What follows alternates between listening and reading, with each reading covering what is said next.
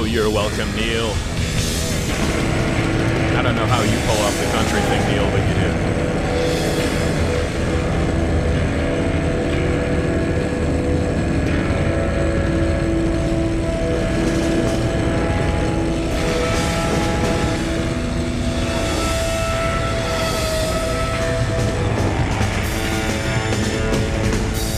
This is hell. All right, then. Staring into the abyss so you don't have to. This is hell. And man, yesterday did I stare into that abyss. I got really, really depressed and angry about not being able to do yesterday's show. Got really bummed out about it. Went home, sequestered myself away in my lodge, and when I stared into that abyss that is known as TV, Alex, I saw three things. One, Bernie Sanders dropping out of the presidential race. Two, Whoopi Goldberg asking Bernie Sanders if, unlike Hillary Clinton, he would be supporting Joe Biden in this presidential run. And then, later on in the evening, I got to see Stephen Colbert ask the same dumbass question, which is based on a lie. So, yeah, staring into the abyss so you don't have to. I took one for all of you last night. Today on This Is Hell, we are continuing our series of interviews with correspondents, contributors, past guests, and maybe some people who have never been on our show before to find out what the coronavirus pandemic is like where they are, what's happening in their community and within their own lives during this age of the virus. We started this segment a couple of weeks ago when we spoke with our man in San Juan, Dave Buchan, who has been reporting to us on all things Puerto Rico since the 20th century. Then last week we talked to our correspondent in Budapest, Todd Williams, who has been reporting to us from Hungary for some 20 years. So after reports from Puerto Rico about how the island was still reeling from the two hurricanes that made landfall in 2018, as well as an earthquake earlier this year, they suddenly had to deal with coronavirus brought by tourists on cruise ships.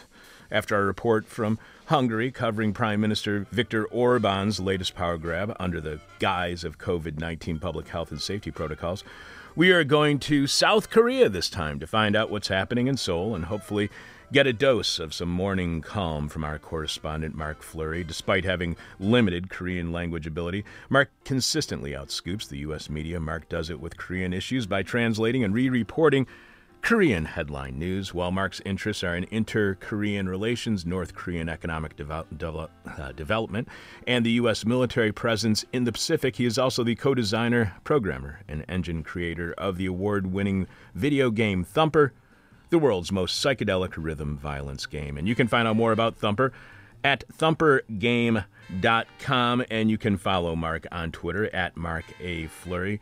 Mark was last on our show nearly 2 years ago as he and his wife have been busy raising their first child. You may remember that last time Mark was on back in April 2018 when there was a historic summit between South's President Moon Jae-in and the North's Kim Jong-un, for which President Trump was, of course, unduly taking credit. And of course, we'll wrap up this week, as we do most weeks, with the moment of truth from Jeff Dorchin. This week, Jeff tells part one of a 4-part fiction that closely parallels a certain TV doctor's career from caring professional to right-leaning snake oil salesman. I'm your bitter, blind, broke, gap-toothed radio show podcast live stream host, Chuck Mertz. Producing this week's show is Alex Jerry. Anything new by you, Alex? What are you drinking? It's supposed to sound like a beer, but it's a Coke Zero. God, Coke Zero. How can you drink that crap? I live for filth. Oh, Coke Zero. Ugh. Ugh. Ugh. This week's question from hell is, but what about the landlords? But what about the landlords? The person with our favorite answer to this week's question from hell wins 10, count them 10, This Is Hell subvertising stickers so you too can subvert outdoor advertising or anything you want with the words This Is Hell.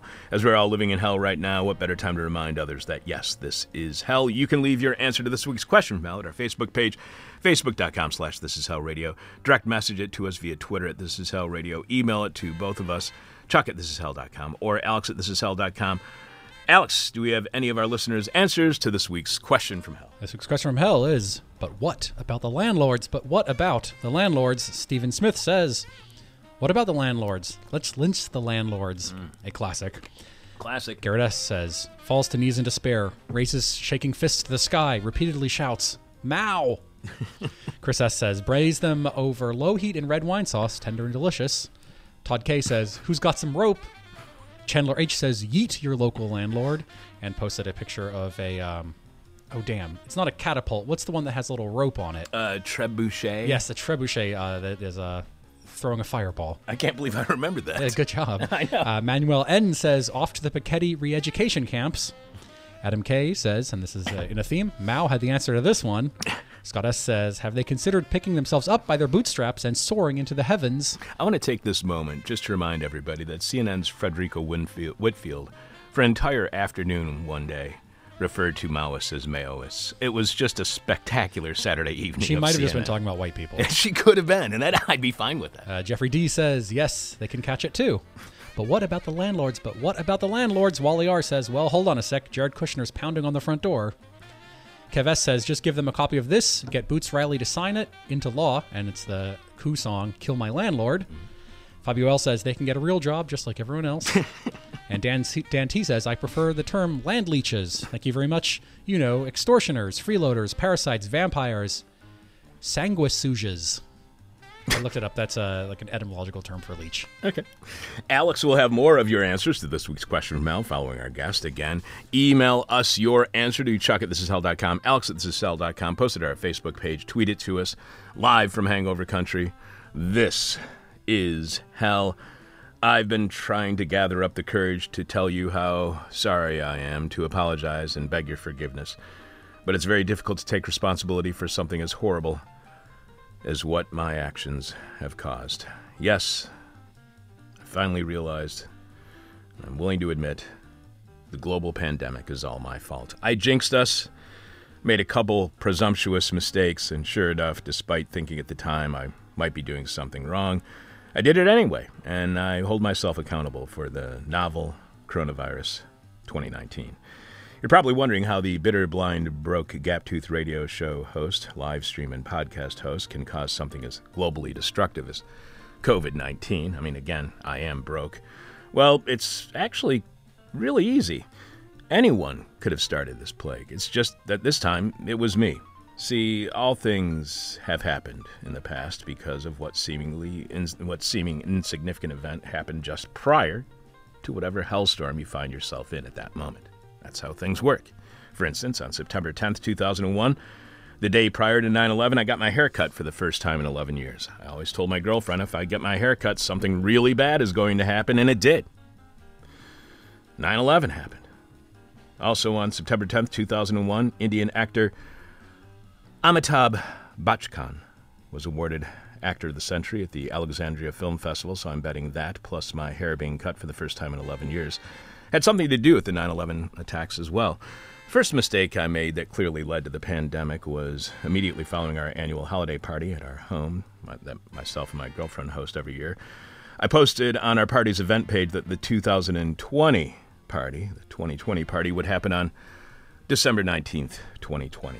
When I posted that date, I thought, well, that's a bit presumptuous, a little bit of arrogance. I mean, what if I die between now and then? Then I rationalized, well, at least I will have left that announcement for my friends to remember me, and I posted it anyway, not realizing it was my first error that led to us sheltering in place and wearing freaking face masks all the time. The second fateful mistake I made was, again, taunting both Kronos, the Titan, and Kronos, the primordial of the Orphic Greek religion, both masters of time, but please don't confuse them. It's embarrassing for all of us. By announcing on this here show back on January 25th of this year that it was 6 months to the day until we would be celebrating our 5th annual This Is Hell 20th anniversary and listener appreciation party and art show, This Is Art, which you probably think it would be the 25th anniversary show, but it's not. That's not how math works. There's a zero, so it would be our 24th anniversary. Anyway, I said that it would be taking place, at least I thought it would be taking place on Saturday, July 25th of this year, 2020. Who knows, maybe it still will, although I seriously doubt it. Let's hope Kronos and Kronos prove me wrong.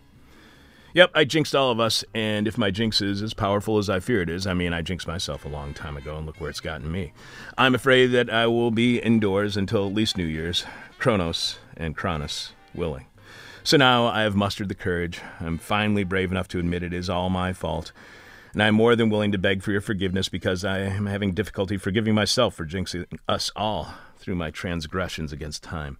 And that's when I found out the U.S. actually knew the virus had broken out back in November, that President Trump was told in his daily intelligence briefing in early January, and he didn't do a damn thing about it, which means that prior to my optimistic scheduling of this year's holiday party at my home, before my hopeful announcement about this summer's listener appreciation party, the Trump administration, the president, and Republicans knew about the virus and did nothing. And now they are all overcompensating. For example, Trump's repeated boasts about his courageous ending of flights from China, despite the fact that 430,000 Chinese have entered the U.S. since the Wuhan outbreak, and likely more, and 40,000 have still entered the U.S. since Trump's ban. So it's not my fault. Trump, his inept administration, his Republican Party that is more focused on profits than people, their political ideology of the market being more fair and equal, cost-efficient and mission-effective than democracy, wanting to make the branches of government merely branches of their business operations from which they can get rich. It wasn't my fault for displaying hubris by scheduling my girlfriend's holiday party, or the This Is Hell listener appreciation party and art show, This Is Art. Now, that's a relief. I guess the idea that I caused the global pandemic was as stupid as thinking, I don't know, 5G was launched before the virus, and the Washington Nationals won the World Series. And there still are contrails, so the outbreak must have been started by a Washington Nationals player, probably a forever anti-Trumper, who used their new 5G phone to control aerosol-spraying jets that sicken us all after decades of successfully dosing us with chemicals that caused our destructive consumer culture that has brought about climate change. If you do believe 5G caused the epidemic, and we may have upset you, you can email us and tell us what you think. The real conspiracy is, this is hell. We got an email sent to myself and Alex at Chuck at thisishell.com and Alex at thisishell.com. And this one is a guest suggestion from James. James writes, "Hi, Alex. Hi, Chuck. I hope you both are doing okay in lockdown. Sounds like you're still managing to see the funny side of things. And by the way, Alex, I don't know about you, but were you kind of creeped out Tuesday by Robin Alex Lieben laughing about our doom? It was really freaking me out. Stepping on our turf over there. I know, exactly. When Alex was talking about not having faith in the food supply chain to deliver food this summer because of the inability of migrant labor necessary for food production to get to the U.S. to feed us, that really scared the hell out of me. All of a sudden, all I could think of as I was walking home was, how many tons of rice are on the block that we work at here? You know, we have four different grocery stores with tons and tons of rice in the window, and I just look at those every day, and as soon as I see those bags start dwindling, that's when I'm going to start getting worried. I'm seriously thinking about buying 50 pounds of rice today. Getting back to James' letter, James continues, I'm in the middle of reading a great book from Monthly Review called The Coming of the American Behemoth, The Origin of Fascism in the United States, 1920 to 1940, by Michael Joseph Roberto. It explores how American free enterprise could be little more than a guise for the fascism that just called itself fascism in Europe in the early 20th century, which sounds really fascinating. It was published in January 2019, and I just noticed he didn't interview the author at this time. I thought it might be timely to see what he has to say in this pandemic era. I feel like the corporatist state response when we're all back at work is likely to tip into explicit fascism. I fear that too. I struggle to see fascism as anything more mysterious than capitalism's complete disdain for humanity distilled into some sort of nasty social grappa. Related is this article I found the other day, Capitalism had an Internationale and it's going fascist, from the journal Globalizations at the end of last year. You interviewed the writer, William I. Robinson, last year, and it feels crazy relevant now. Anyway, just an idea. Keep well. You continue to keep our spirits up in this household. James. Those are fantastic suggestions, James, and I forwarded them on to Alex. In the past, we would not have had an author on whose book came out like over a year earlier. But under the virus, a lot of books are being, the publication of those are being canceled. So, James, thank you for the great guest suggestions, and very well may have your guest suggestions on the air soon. And anybody, if you have any guest suggestions, send them to Chuck at thisishell.com, Alex at thisishell.com. And especially even books that have been out for a while, because of all these publication dates getting pushed back later. We want to find the stuff that was relevant prior to the virus. John sent us an email with a suggestion on what we can buy with our $1,200 check that we will allegedly be receiving soon. John sends a link to an article. The $1,200 in your coronavirus stimulus check is exactly how much you need to build a guillotine. The story provides a link back to a 2012 Vice article on the varying costs of kinds of execution, from the chair to hanging to crucifixion. The analysis has it all and includes this for the cost of a guillotine.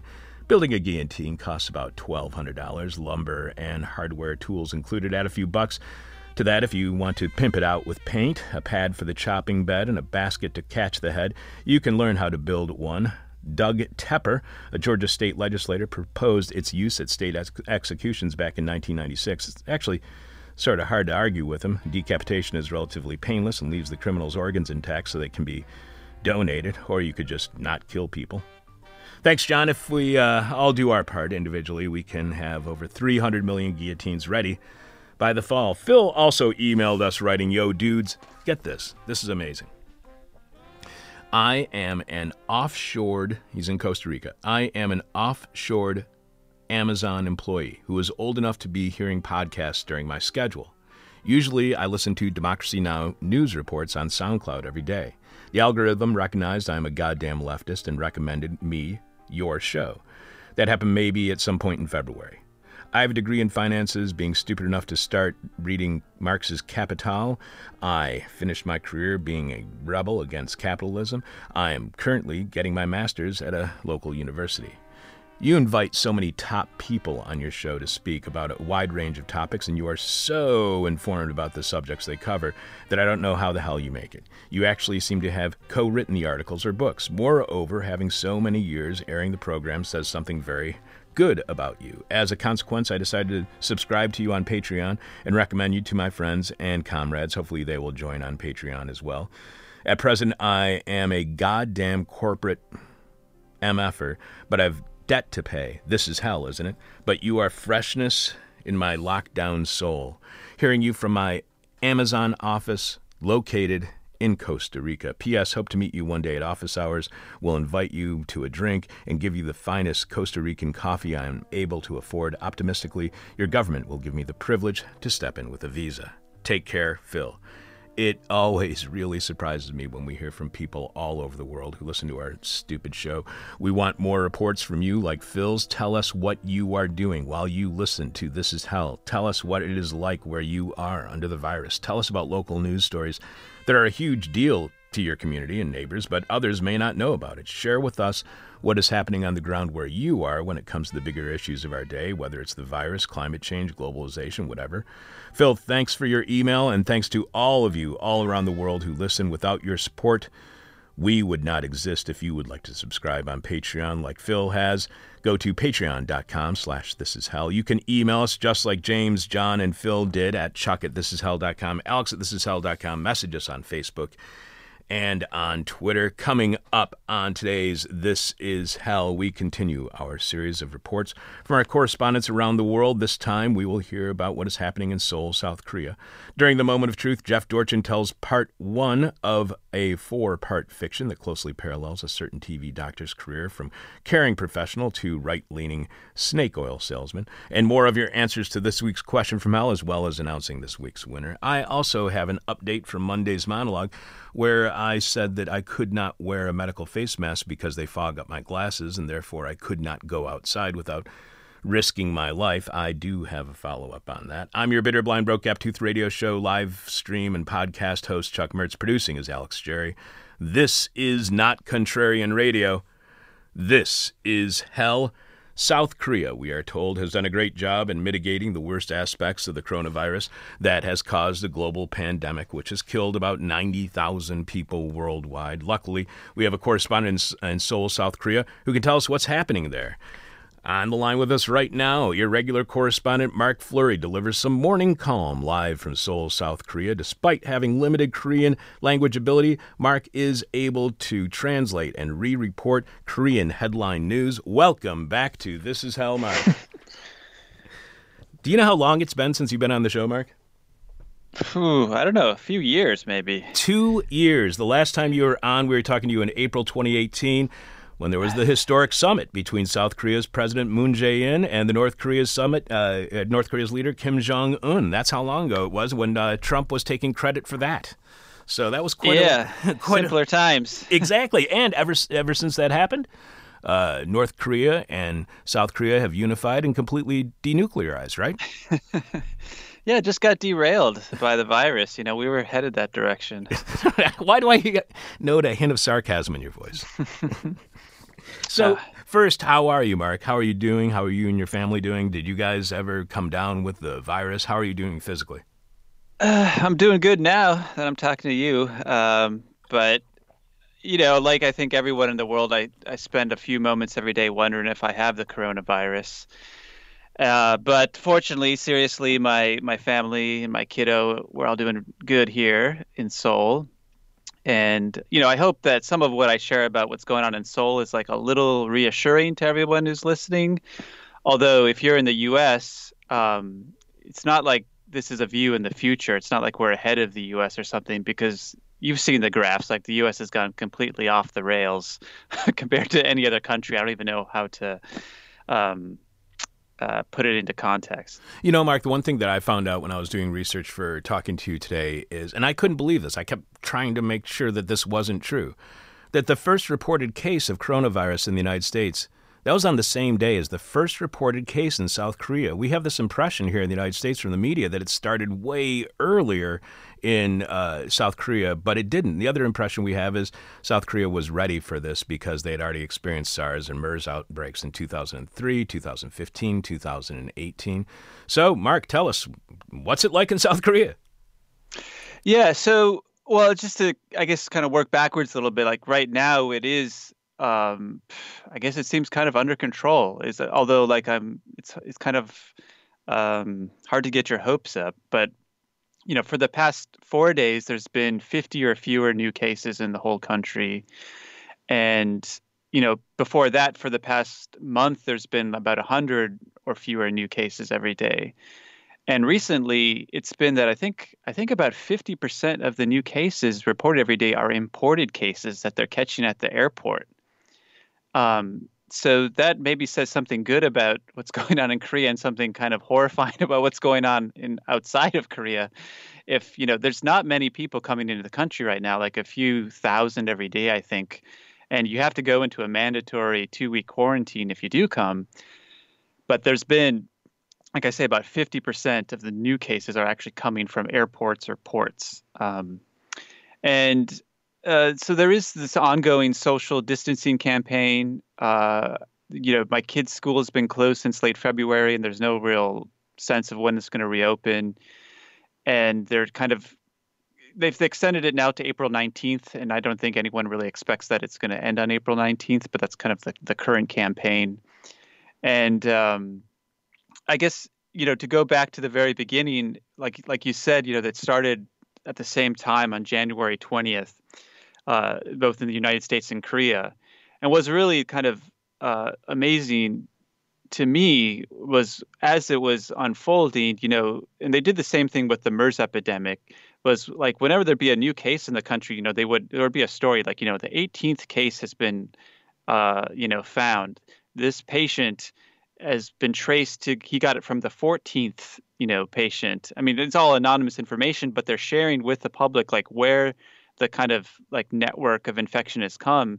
And if it is like the so-called, community infection where they don't know where it came from, then they'll say that too. But there's this kind of idea that seems so alien and far-fetched, I think, to someone living in America, that they can actually monitor the virus with that degree of detail and put that amount of resource into actually trying to stop it. Whether you can do it or not, they tried. So wait, let me just ask you one question real quick, Mark. So how much do you think that constantly being informed, what impact do you think that has on public fear, on public morale? Because one of the concerns that President Trump has said over and over again is that he does not want to spread fear and he wants to give people hope. And then we were talking to Todd Williams in Budapest, and he said it's the exact opposite with Orban. Orban wants to spread fear and not give anybody hope so he can attain more power. So do you think that being informed makes people in South Korea any less in fear or have any better morale than we're afraid that we might have if we are honest with the American public here? Well, to put things in perspective, so the 2015 MERS epidemic, right, that hit I think Asian countries the hardest. in South Korea, there were 186 cases of MERS with a death count of 36 people. Some schools closed for a little bit, and so that seems like nothing compared to what's happening. But initially when that epidemic hit, the government withheld information, and that actually led to like a public outcry. And the president at the time, a lot of people didn't approve of the way she handled it, and so, not only did we in Korea build up resources, infrastructure to respond to an epidemic, but this idea that the government should be transparent about it was also something that carried through into how they handled the coronavirus outbreak. And it's worth noting now, like, where you've probably seen all the like reports about how South Korea did this great job or whatever. Initially, people here were pissed off about what happened, and especially when the first major outbreak happened. And there's always some degree of factionalism or partisanship, of course, anywhere, and in Korea can get kind of extreme. But there was a lot of there was a petition started by conservatives and it was 1.5 million people demanding the resignation of the president for his failures to completely stop any coronavirus outbreak in South Korea. And there was a really dumb article in the New Yorker about this, basically saying how South Korea botched the coronavirus response, and that is aged terribly.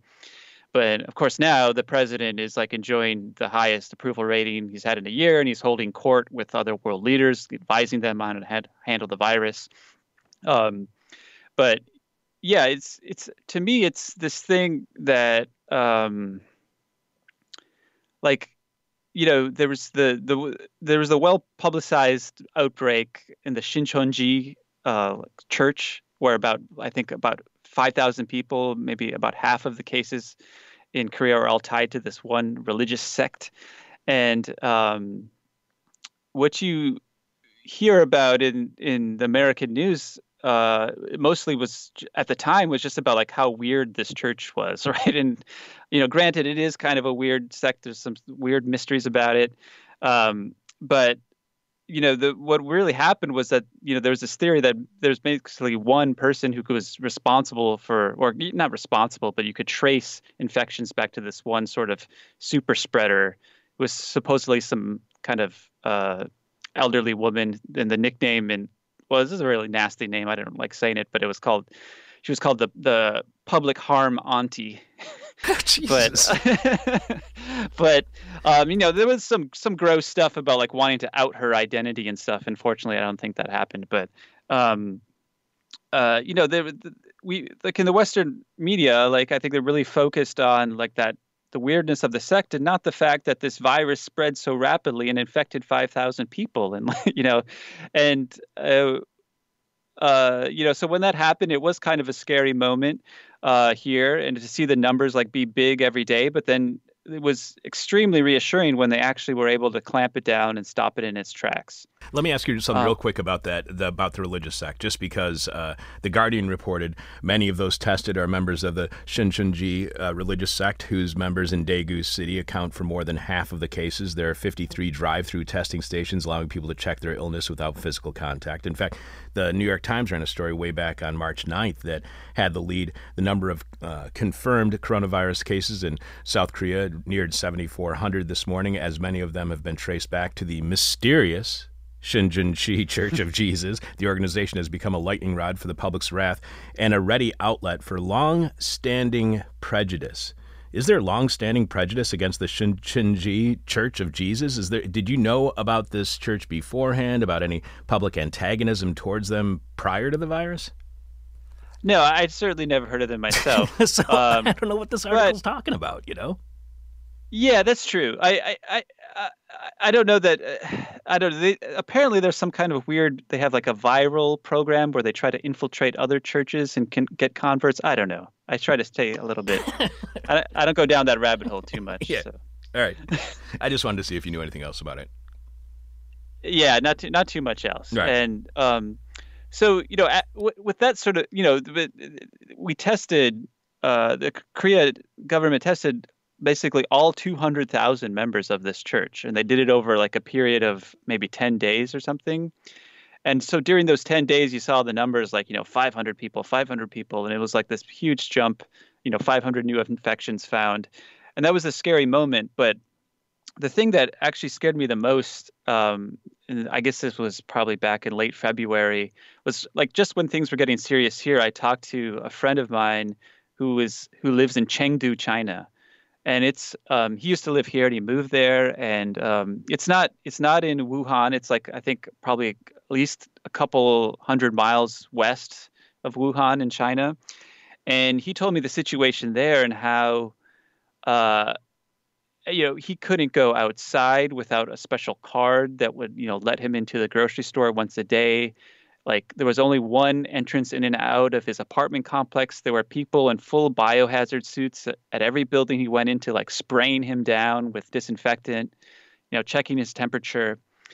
And like, I was worried about my friend and also like it was just shocking to hear this. But just as an American, I just knew in my gut that the U.S. just would not be capable of that kind of nationwide coordinated response to this. And I think maybe Americans will disagree about, why or whether it's actually the right thing to do. But I think everyone kind of knows in their gut that just right now we're just not capable. Like, the politics are just too broken or whatever reason you have. But that was the moment that really got me scared. And when I felt like the U.S. was really kind of going to be effed.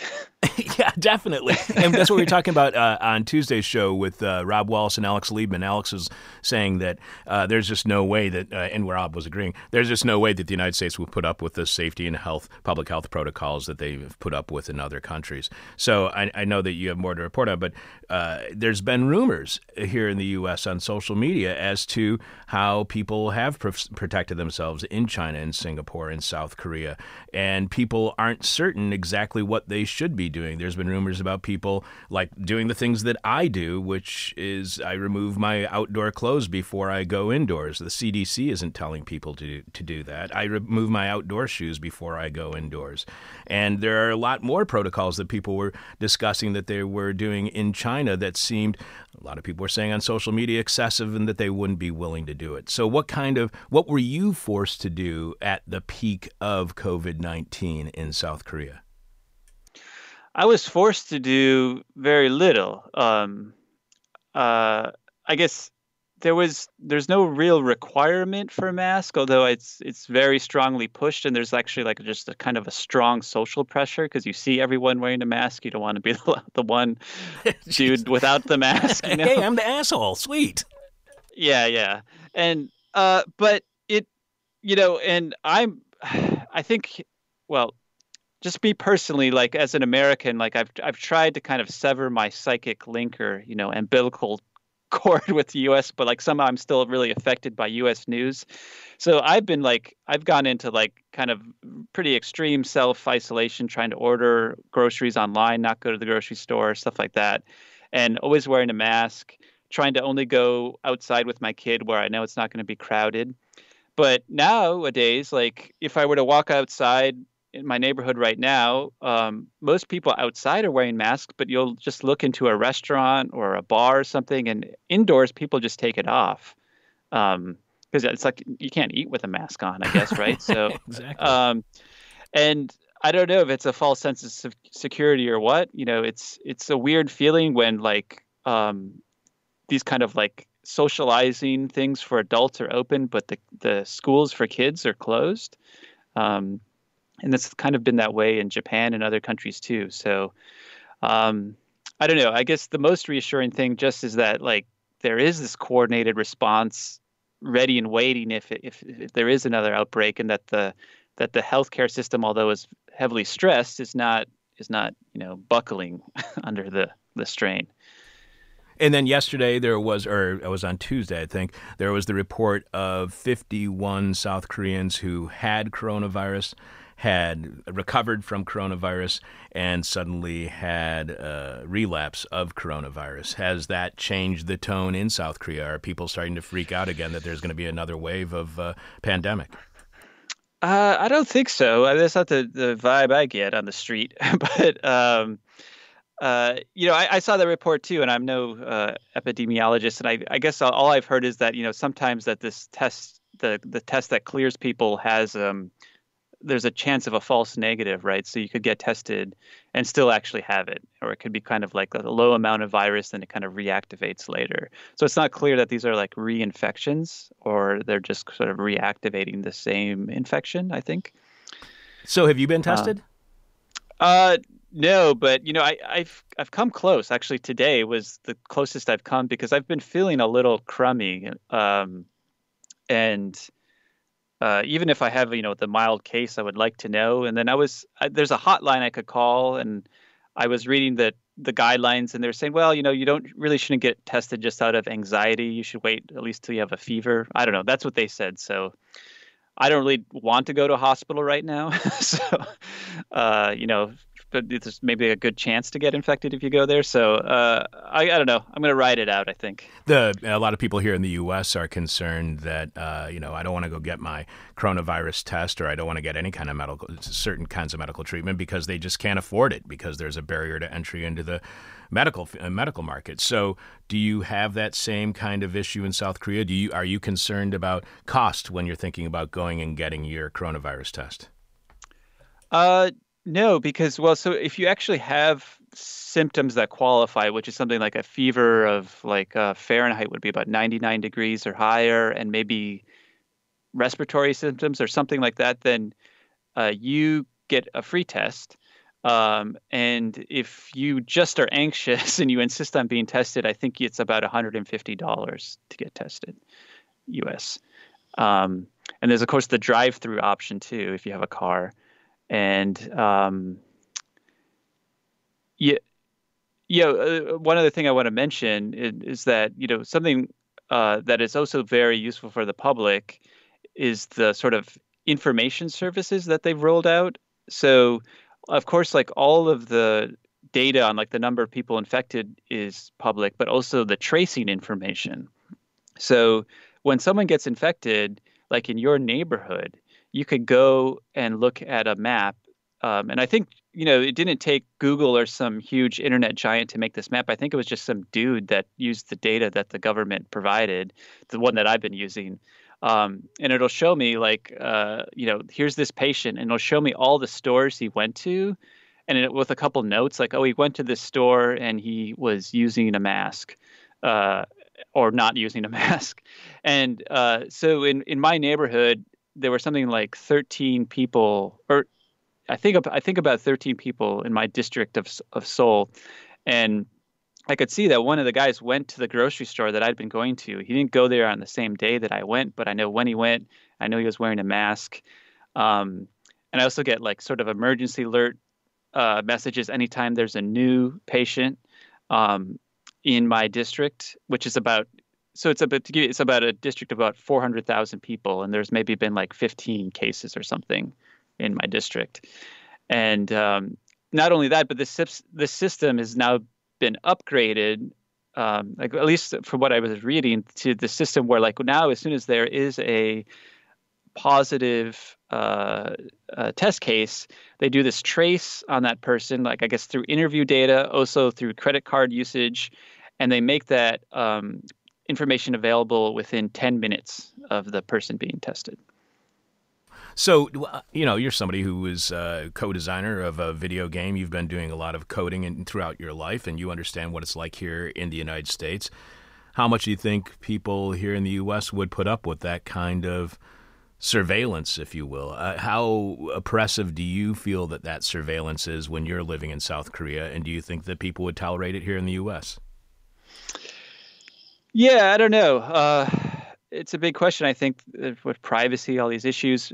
But I guess one thing is that there's probably you probably have your data being collected. It's just not being put to very good use. It's being used to try to sell you stuff for maybe more nefarious purposes.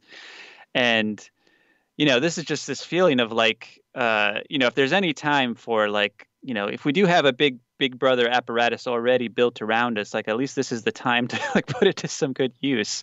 But in America, it just seems like we're not even capable of doing that. So that's the sad thing. But you don't feel freaked out about do you feel freaked out about a police state in South Korea sometimes? No, I mean, there's different social tolerances. Like there's CCTV cameras everywhere, like in playgrounds. Like as soon as I walk out of my house, I'm on CCTV or in my elevator, and people kind of like that as a sense of security. I guess I have very mixed feelings about it, but I think you have to have faith in democracy and your government to feel at all okay about it. And I guess I generally have a feeling like that this is a pretty well-functioning democracy. So, real quick, your partner at Drool, where you make Thumper, is the bass player from the band Lightning Bolt, Brian Gibson. I've seen pictures of you two from last year working in your office together. Are you working together or remotely? How has it affected your work on your video game? Is it weird not to be in the same office with somebody, even though it's something like a video game that you can work on remotely? Oh, yeah. Well, we made that game over a period of many years, most of which I was in Korea. So we did make it work. And I think that picture you saw must have been the one time he came to Korea and we actually got to work in the same physical space. It's a noteworthy thing. Yeah, we're kind of doing different stuff now. I mean, we're still in touch. We're kind of maybe working on different games. And I mean, the real factor for me is just that there's no one to watch my kid during the day. His preschool is closed. So I'm kind of a full-time dad again. So I'm not getting a whole lot done these days. I did see the drawings, the mock-ups for your game Thumper, and dude, they're really stunning. My niece is now doing storyboards for the animated TV series Archer, and so I sent her those images, and I was like, you got to see the images that they did for their mock-ups. They're really stunning. You should think about selling those. They're really cool looking. Who did the drawings, you or Brian? I'm not sure if they were the early ones. Those are probably this great artist called Matt Brinkman. Oh, okay. Who kind of came from the same Providence late 90s scene that that's how Brian knows him. But yeah, he did kind of the concept art for Thumper. I think that's who you're talking about. Yeah, they were really spectacular. There's one of the playing field, if you will, that is really cool, and there's one of the villains, mock-ups of the villains' faces that are really awesome. All right, Mark, I got one last thing that I got to ask you about.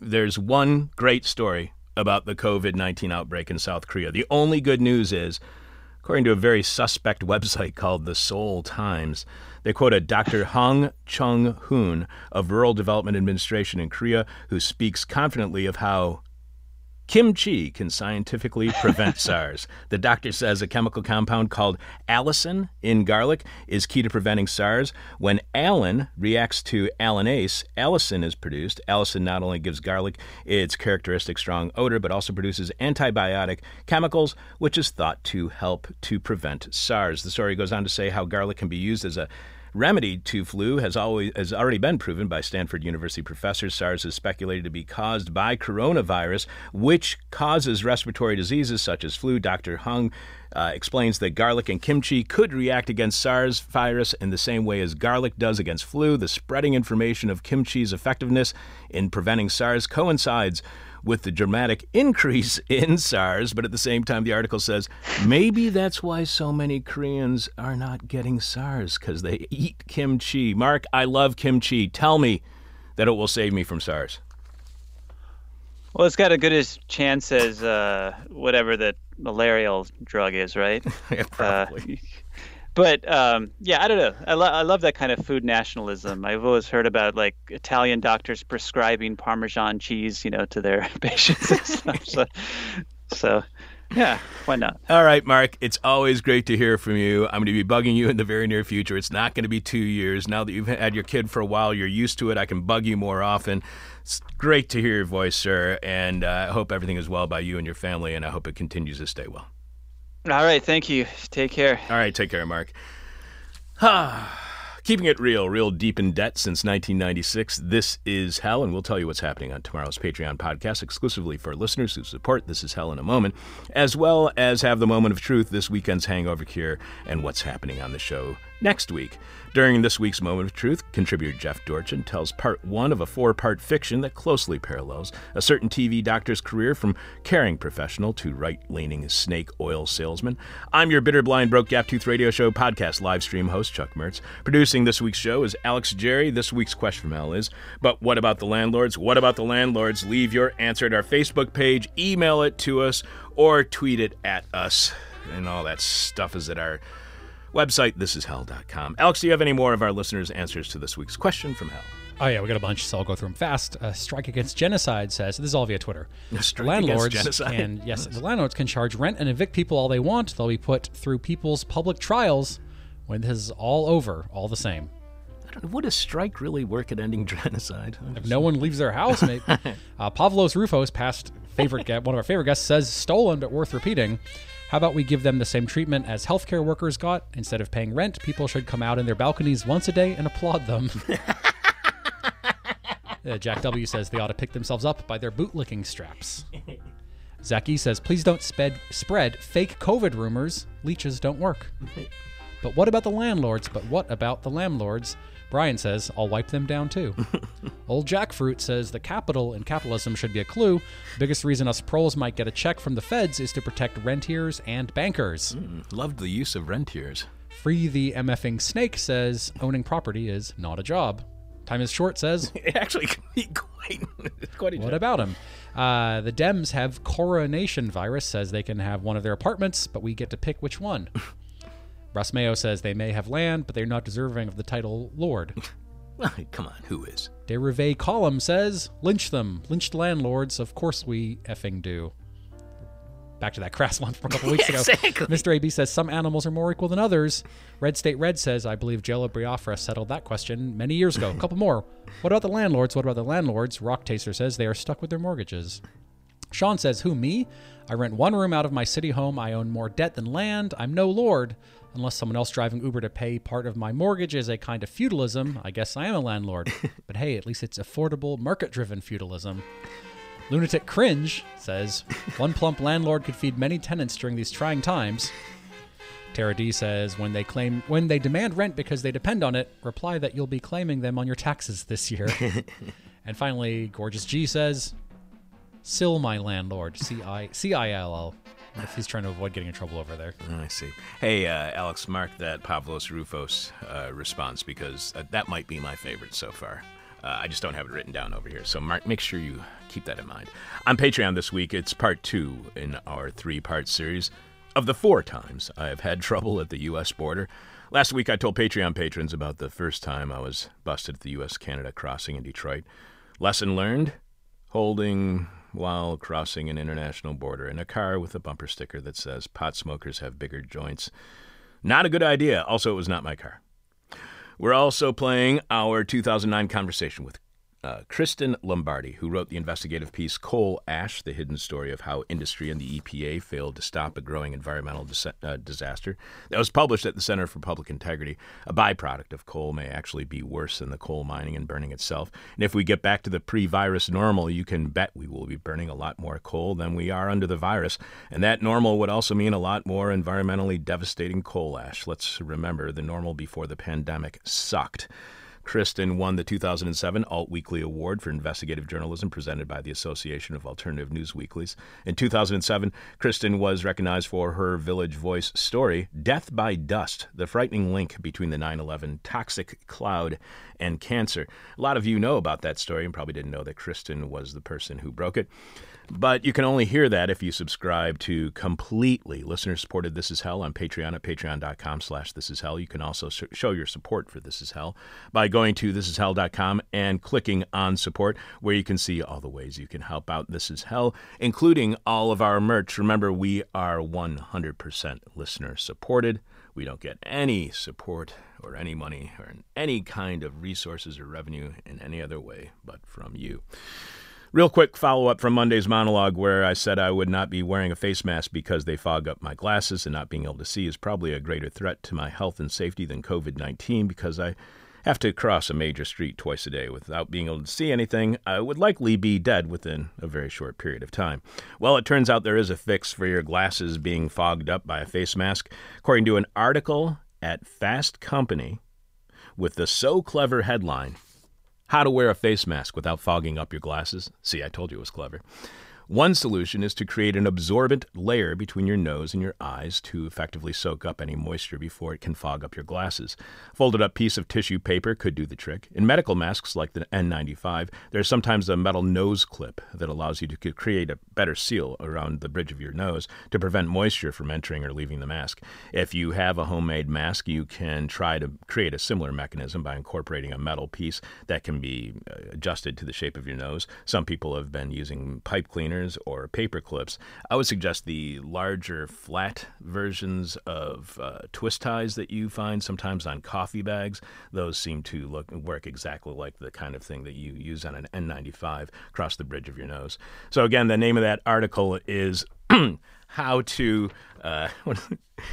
wear a face mask without fogging up your glasses at Fast Company. So if there are people who are listening who are wearing glasses and have a difficulty with that, that's where you find it. Coming up during the Moment of Truth, contributor Jeff Dorchin tells part one of a 4-part fiction, and we'll also have the question from Hell winner and who is on next week's shows. Keep in mind, a lot of the questions I asked this week were written while I was very, very high. This is Hell. My guess is you already have Hefe on the line. 1, 2, you know what to do. One more time. The moment of truth, the moment of truth, the moment of truth, the moment of truth, the moment of truth, the moment of truth, the moment of truth, the moment of truth, the moment of truth, the moment of truth, the moment of truth. The Good Doctor, First Dose. Welcome to the Moment of Truth, the thirst that is the drink. Though I call him the Good Doctor, he's not good. He's not a bad doctor necessarily, just a bad person who happens to be a doctor. Or a good person who found a way to opt into a bad system for glory and profit. Either way, the good is tongue-in-cheek, or ironic, or sarcastic, or sardonic, perhaps all simultaneously. The Good Doctor recently apologized for having repeatedly repeated Donald Trump's irresponsible talking points that COVID-19 was no worse than the flu, calling it a press-induced panic from as early as April 4th. On March 10th, he mocked people for heeding New York Mayor Bill de Blasio's advice to avoid riding the subway. He continued to mock and downplay legitimate medical advice about avoiding exposure to the virus all the way until he gave a contradictory lie on March 31st to try to cover his ass, and only officially admitted being wrong in an apology via Periscope feed on April 4th, less than a week ago. He'd had a change of heart, or a change of mind, or the facts changed, or maybe he was simply making a minor tweak in a discrete component of the overall structure of his brand. I could have told him, when you echo whatever echoes in the right-wing echo chamber, you will make mistakes. This time it might turn out to have cost thousands of lives, we'll never know. Although we can assume the damage he did by boosting bad information will have been large. I always wonder how a somewhat reasonable person transforms into a jolly rider aboard the right-wing bandwagon. The Good Doctor was in fact a good person at one time, or perhaps he was a bad person who happened to stumble into the business of helping people. He was a specialist in addiction and addictive personalities way back when, and in pursuit of that specialty, he had a clinic where he helped a lot of people, including people who couldn't afford to pay him, poor people. He helped the poor, that's pretty good. And knowing what he's become, it's hard to figure out why he was so helpful to those poor people or to anyone else. It was almost as if he didn't know any better. He didn't know he had the option to be a thoughtless, selfish person who happened to be a doctor. That's my current theory. The same reason a lot of young people get married and have kids without even knowing why, except that that's what's done. And when they find out later they had a choice not to be spouses and parents, some of them try to find a way out of those circumstances. Not all of them succeed, but the Good Doctor succeeded in escaping his circumstances. I don't believe it was his intention to escape when he first stepped out the door, but once he'd traveled out of sight of his old circumstances, there was no question of his ever going back to being good in some way.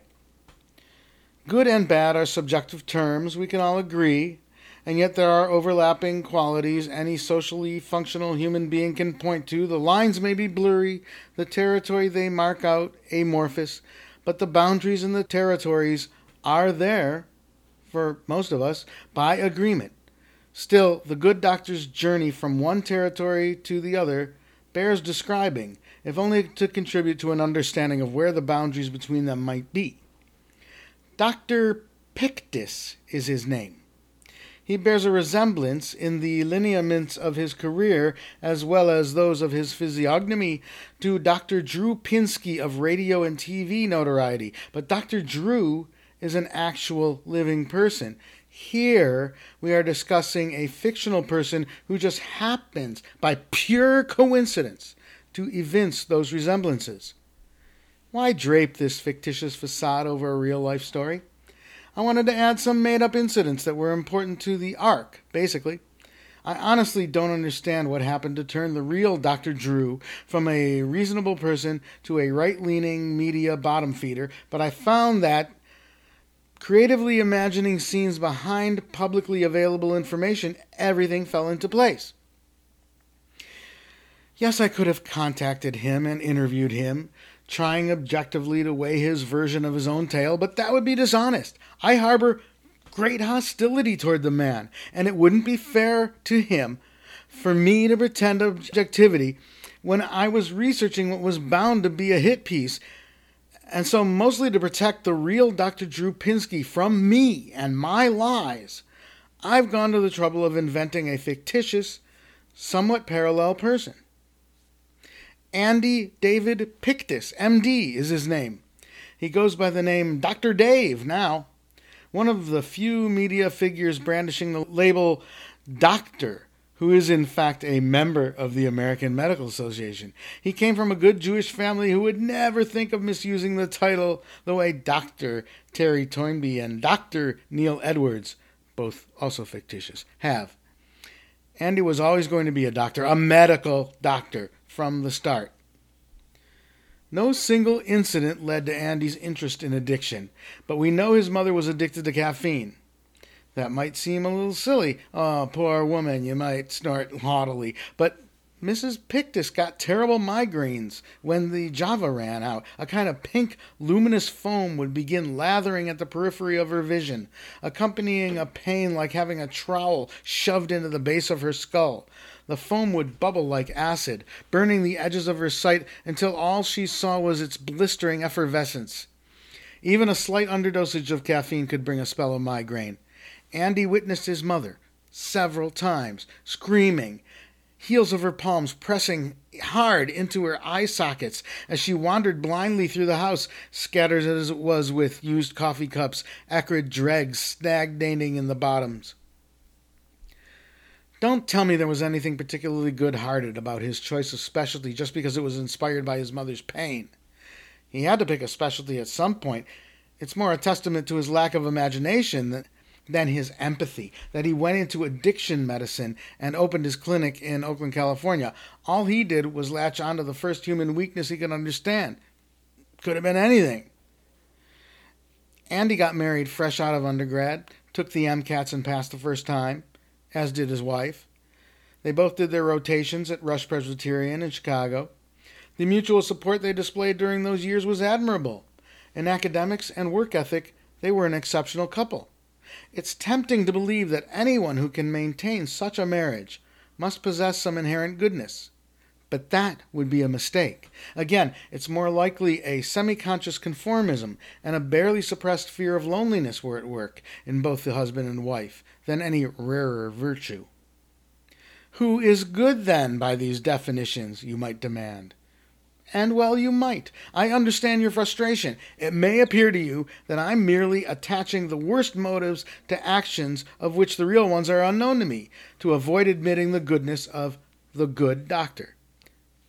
Could be.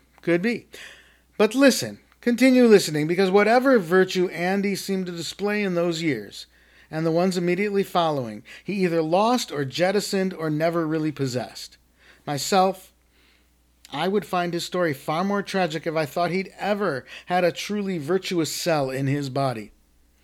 His wife joined a psychiatric practice in Oakland, and Andy set up shop as a GP, all the while with an eye to turning it into an addiction clinic. Little by little, he referred his non-addiction patients to other GPs.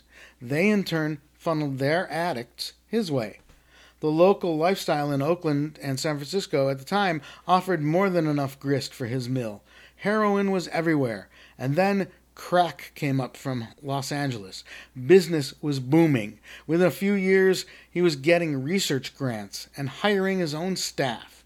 After publishing a few entertaining articles in the Chronicle, he was offered a syndicated column. It ran in only 3 papers, but they were the LA Times, the Guardian, and the Bakersfield Tribune. So he developed a respectable readership from the Bay all the way down to Marina del Rey and eastward to the edge of the Inland Empire.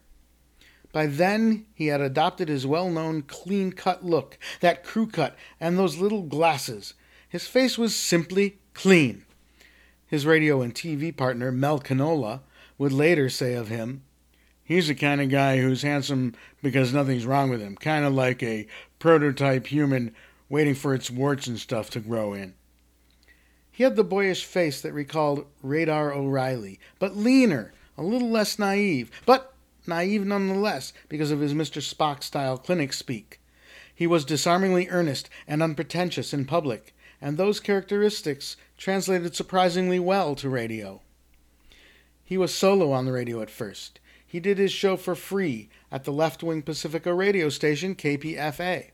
He had by now realized how much younger persons' needs to feel part of a social group impelled them to risky behavior. And more than just trying to fit in for fitting in's sake, a young adult longed for, and feared the absence of, sexual companionship and the approval of a sexual partner.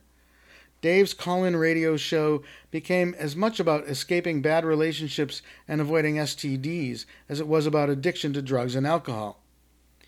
It was at this point that a producer for a commercial station in L.A. heard about Dr. Dave, as he had begun to call himself, and had one of those ideas that are so crazy it just might work. Dr. Dave would field calls from troubled teenagers, many of them drug abusers, victims of sexual abuse, engaged in risky behavior and harboring untreated infections. All the program needed was someone, a sidekick, to bring out the hilarious potential of such misfortunes. That's where we'll pick up the story again in part 2 of this 4-part expose. This has been the Moment of Truth. Good day. You know you haven't made it in journalism until you're published in the Bakersfield Tribune. Oh my God, are you kidding? What a highbrow loaf of whatever. What I don't know. I've never read the I imagine that would be something that you would subscribe to. It does sound like something I would subscribe to. Hey, yesterday, the mayor of Chicago, Lori Lightfoot, she singled out the ward that we are in right now, the 50th ward, for not actually participating within social distancing. She said she drove up to the ward and she saw groups of people hanging out at the corners, talking to each other, breaking all the social distancing rules without wearing any masks whatsoever. And she just was really upset, and that this ward is the ward that has, this neighborhood, West Ridge, has the highest number of confirmed cases, but it also has some of the highest rates of testing in the area because a lot of people in this neighborhood have people who they know who are healthcare professionals, including I talked to people who run stores around here, and that's where they're getting their masks from. They're not buying them from a store. They're getting them from people who they know. So it's just funny that this is the ward that the mayor singled out as being so bad. You know, it's the most ethnically diverse neighborhood in the United States. And it's really, so it's just a different place than everywhere else in the city, as you know, Jeff. So she only singled it out because of the high number of cases reported.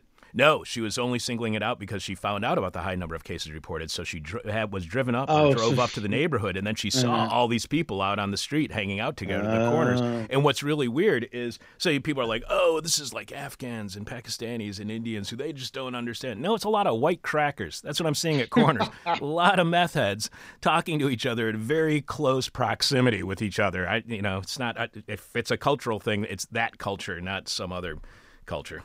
Right. Well, they have a lot to talk about. meth heads. They do. Where to get meth? It's a Where to real get issue right meth? now, you Who's know? got it? Exactly. Now, I last night was the first night of Pesach. Mm-hmm. Hag Sameach. That's some... Good Yontiv, Chuck. That's Hindu, right? And I had my first Zoom Seder and my first 3 martini Seder. I never thought the word Zoom and Seder would ever go together because it's not really a Zoomy event, you know? Not at all. It's a long, boring thing. Although, all the Seders I've had since my grandfather and since having old Seders in the Detroit area, where they would really do it. They've been so much shorter now. I had a Seder in Morocco at an Orthodox guy's house, and that took no time at all. I don't even remember. I just remember eating. And then he gave me a cigarette, which you're not supposed to smoke on Pesach. He was a scofflaw, is what he was. All right, Jeffy. Alex has to go take care of his kid. Okay, take care of that kid. All right, so stay beautiful. You too. Live from land stolen from the Potawatomi people, this is Hell. I'm your bitter, blind, broke, gap-toothed radio show, podcast, live stream host Chuck Mertz. Producing this week's show is Alex Jerry. This week's question from Hell is, what about the landlords? What about the landlords? The person who has our favorite answer will get 10 This Is Hell subvertising stickers. Alex, do you have the rest of this week's answers to the question from Hell? I got too many to do today. Really? So I'm going to have to shunt. Let's shunt these to Monday. I'll wrap them. Yeah, there's a lot. And then we'll give the winner on Monday? Yeah, that'll work. All right. So I'll tell you my answer to this week's question from Hell. We'll announce the winner on Monday. We'll give out the rest of this week's answers to the question from Hell. So you still have a few more days to put in some more. And so I think we'll have a very long list of answers to this week's question from Hell on Monday. Alex, who is on Monday's show? Still working it out on Monday. I think it's going to be Debs Bruno and Medway Baker, who wrote the cosmonaut piece, The End of History, COVID-19 and 21st Century Fascism. Which is kind of cool because Malcolm Harris, his book also discusses how it was the end of history in the early 1990s and how that has proven not to be true. What about Wednesday or Thursday? Wednesday, Malcolm Harris is going to be on the show. Sweet. So we rebooked him to talk about shit's fucked up and bullshit history since the end of history. And Thursday, Brian Meir will be reporting to us from Brazil. And Malcolm Harris has a new article, or newish article at Commune Mag about COVID-19. So if people want to read what he's been writing more recently instead of just his collection of essays over the last 10 years, you can find that at Commune Mag. Again, that's Malcolm Harris. Anything? Let's see. Thanks to this week's guests. Lecturer in Economic and Social History at the University of Glasgow, Helen Yaffe, author of We Are Cuba. Since 1995, Helen has spent time living and researching in Cuba. You can find that interview at thisishell.com, and you can follow Helen on Twitter at Helen Yaffe, Yaffe. Thanks to Rob Wallace and Alex Liebman. If you have not heard that interview yet, you have to go back to our Tuesday interview with Rob and Alex, co-authors of the monthly review article COVID-19 and Circuits of Capital. And more importantly, go read that article at the monthly review. It is really, really intense. And thanks to your regular correspondent, Mark Fleury, who delivered some morning calm live from Seoul, South Korea today. This week's hangover cure is a Louisville Hot Brown, as we announced on Monday's show, which consists of Texas toast topped with sliced turkey breast, Mornay sauce, a cheesy bechamel, and bacon, which sounds delicious right now.